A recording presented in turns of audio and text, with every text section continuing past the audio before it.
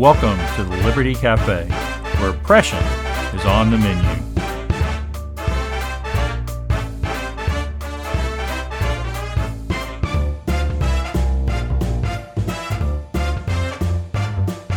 Well, hello. I'm glad you're with me here today on the Liberty Cafe.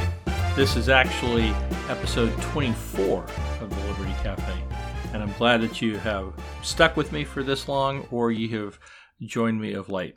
Well, as I record this, it is unclear who the next president of the United States is going to be. Is President Trump going to be reelected, or is Joe Biden going to be elected in his place? It's unclear at this point in time, and I'm pretty sure when you listen to this, it will also be unclear. But I'd like to make a few observations about things that are going on and just some things that this might mean to us. Mark Stein points out that all the conventional wisdom from the months up to November 3rd was, as he put it, total bollocks.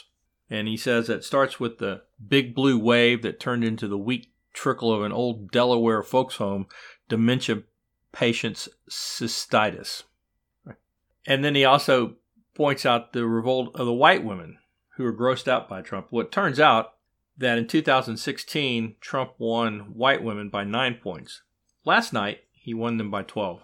So that's not the problem. He also seemed to increase his share of the black vote and the Hispanic vote.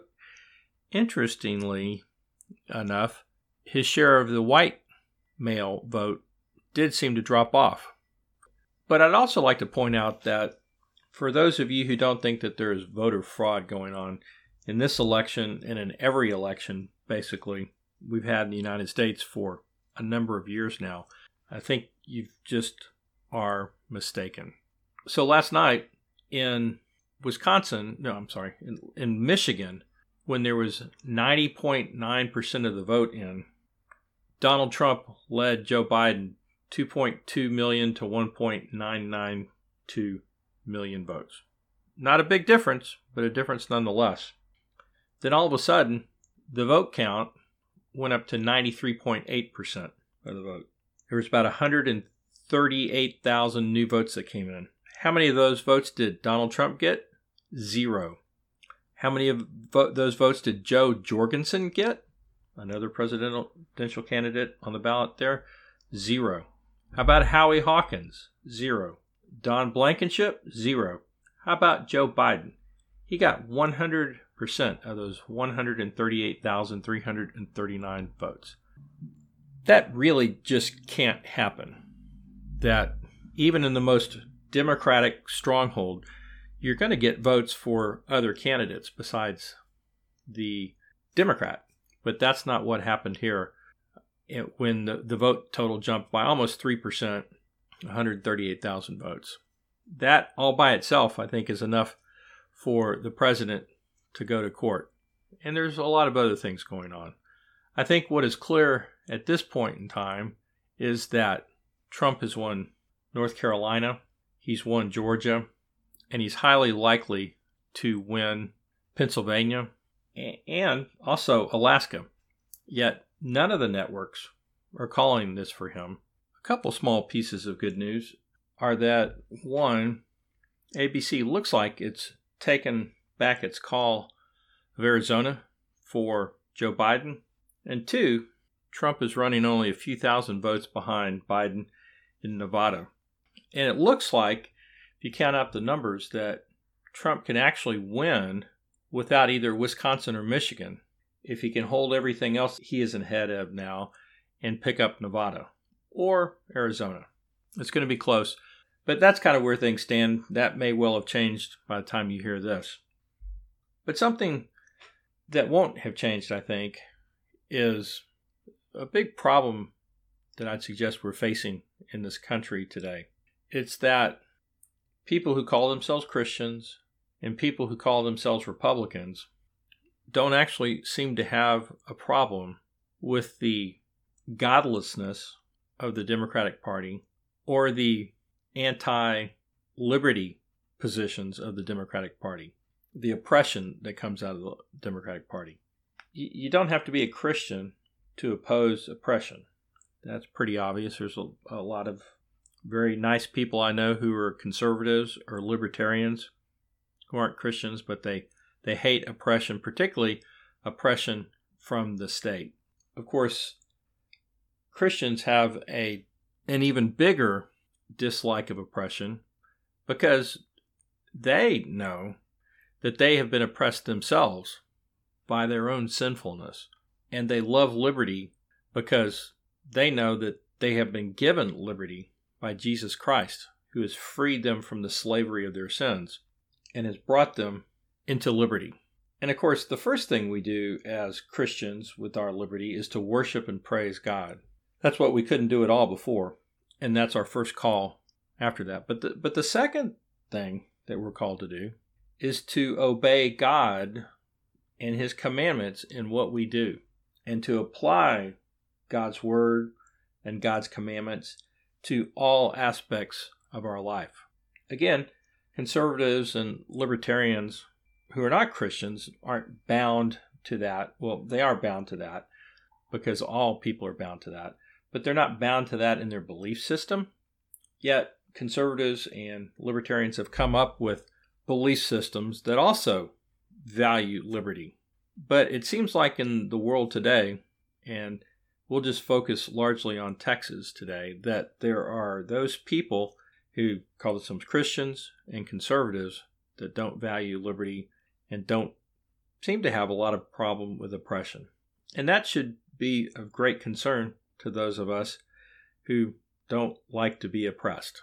And, of course, those of us who are Christian and would love to serve our Lord in heaven by doing His will. So what am I talking about? Well, first of all, I think it has to do with Christians and conservatives or Republicans, however you want to describe that second group, who just refuse to vote for Donald Trump. Listen, I get all the problems with President Trump. I did not vote for him in 2016. I didn't vote for him in 2016 because I didn't trust him. Here was this guy who had been big business, big government, pro-abortion, corporate cronyist for most of his adult life, playboy, all those kinds of things. And all of a sudden he was telling me that he was going to come in and do all these good things, like be anti-abortion was one of the big ones, appoint conservative judges to the courts. That was about the same time he was talking about what a great judge, Supreme Court judge, his sister would make, who was a flaming liberal. So I just didn't believe him because nothing he had done in his entire life had led me to that. Now, of course, sadly, if you will, I had voted for a lot of Republicans for president and in other positions as well along the way who told me just the same thing. But with Trump, I finally got fed up with that. And part of that was because a bunch of moderate rhino Republicans were telling me I needed to vote for Trump. These are the same moderate rhino Republicans who, when there was still a chance to beat Trump in the 2016 Republican primaries, refused to go to the one person who had a chance to beat him, and that was Ted Cruz. It was anybody but Ted Cruz, and they went to Kasich or to Jeb or to wherever it was, Marco, but they wouldn't go to Ted, and that was the only chance to beat Trump. And so they weren't really interested in being conservative. They just didn't like this Trump guy, and that's, of course, where the Never-Trumpers got started. But then all of a sudden, a lot of them came out and said, oh, well, we have to rally behind this guy because he's the president, and you have to vote for him. And even a lot of evangelicals were telling me that. And I said, no, I'm finished with this. I voted for Bob Dole. I voted for Mitt Romney. I voted for John McCain. I voted for George W. Bush, George H.W. Bush, and I was tired of it, and I wasn't going to do it again. So I didn't. But then all of a sudden, an amazing thing happened, and President Donald J. Trump actually started doing the things that he had said he would do when he was running for election. And he's pretty much done them straight down the line. And the vast majority of those things are very conservative.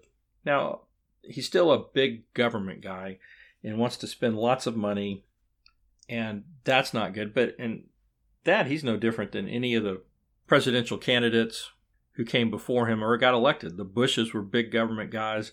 McCain was a huge government guy. Romney, too. So he's no different than that, but he's doing a lot of things that those people didn't do, and he's fighting for the people and fighting against big government in a lot of other ways, in the Washington establishment and what we would call the deep state or administrative state. So that's great. But yet, apparently, if you look at the numbers, there's a significant number of Republicans who are people who normally vote for Republicans who didn't vote for Trump in this election. And that may be what cost him. Same thing with evangelicals. I've already talked a lot about the evangelicals for Biden. And you just can't do that. You can't be a Christian and believe what the Bible says and vote for Joe Biden and be faithful to our Lord and Savior. I can understand just not voting for either, although I think that's wrong-headed as well. But you can't vote for Joe Biden. But there were a lot too. So it could be that group of Republicans and conservatives, or not really conservatives, but Republicans and evangelicals who voted for Biden or didn't vote at all is why Trump may lose this election, although that's yet to be determined. So what does that mean for here in Texas? Well, it's kind of a mirror of what we've been seeing in Texas for the last decade.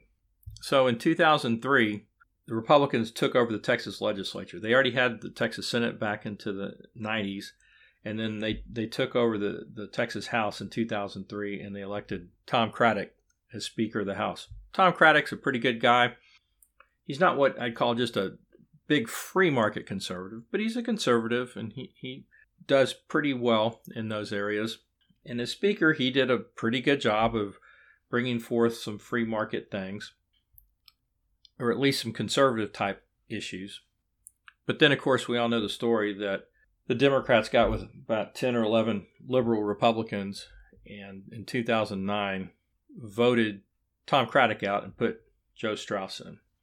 And so from 2009 through 2017, we had Joe Strauss.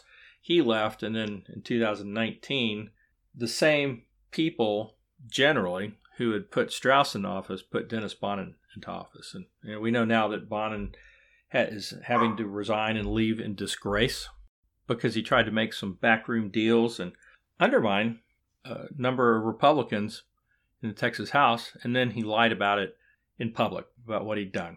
So he's out, and now we have a new speaker race going on for the 2021 legislative session. But to date, everybody who is announced for speaker are just in the same mold as a Joe Strauss and Dennis Bonnen.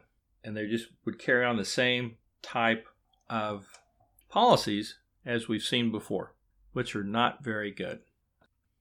Wasted opportunity after wasted opportunity after wasted opportunity. You know, back in the 90s, Japan, who was the world's economic growth leader throughout the 80s, 70s into the 80s, because of all the cars and radios and Sony and all those kind of things, all of a sudden their economy just went belly up and didn't grow at all. And that the 90s is known as the lost decade for Japan. Well, I think we could look at the time from 2009 to 2019 as the lost decade for Texas conservatives, because we had a Republican majority in the Senate, we had a Republican majority in the House, we had a Republican governor, we had Republican statewide office holders, including a Republican Supreme Court, and we didn't accomplish just a whole heck of a lot during that time. There were some wins, there's no doubt about it, but there was so much more that we could have done, and we didn't because of the leadership in the Texas legislature. And I'm not talking just about the speakers, lieutenant governors, or whoever it might have been, but the leadership, the people who were committee chairmen and all those kinds of things. And that is a problem. And of course, you don't get to be in leadership, though, unless, one, the people of Texas elect you and send you to the Texas legislature or governor's office or whatever office it is.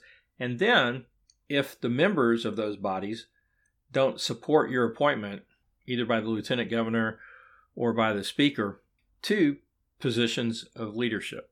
And so our problem here in Texas, as much as we can look to the leadership in Austin as a problem, the leadership problem is really Texas people who keep sending moderate rhino-type Republicans to Austin.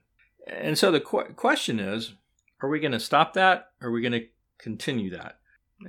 It doesn't look real good right now. We had some good occurrences in this election last night, it looked like. The Democrats were all excited about the possibility of taking the Texas House. Didn't happen. We got some good conservatives back in. At least one pro-abortion, pro-big government Republican lost last night. So she was just like a Democrat, so it's just better to have her out of the Republican caucus and having the Democrat on the Democrat caucus. That just makes things a lot better, a lot cleaner. So there's some positive things going on. So we'll have to wait and see what all that looks like. But my encouragement for you today, as Christian and conservatives, because you're probably not listening to me today if you're not a Christian or conservative, one or the other, or both, is to pray, redouble our efforts, and see what we can do to bring in true conservative Christian leadership in Texas. And from a Christian perspective, I'd suggest what we need to do is go back and immerse ourselves in Scripture. You know, it's unfortunate today that many people in the Christian church, and even in the evangelical church, which I'm a part of, just aren't paying much attention to what Scripture tells us about how public policy ought to be run. It kind of reminds me a little bit of the problems with the Catholic Church going into the Reformation. You know, the Catholic Church had pretty much pushed aside Scripture for its traditions and for its practices and was just ignoring what God was telling us.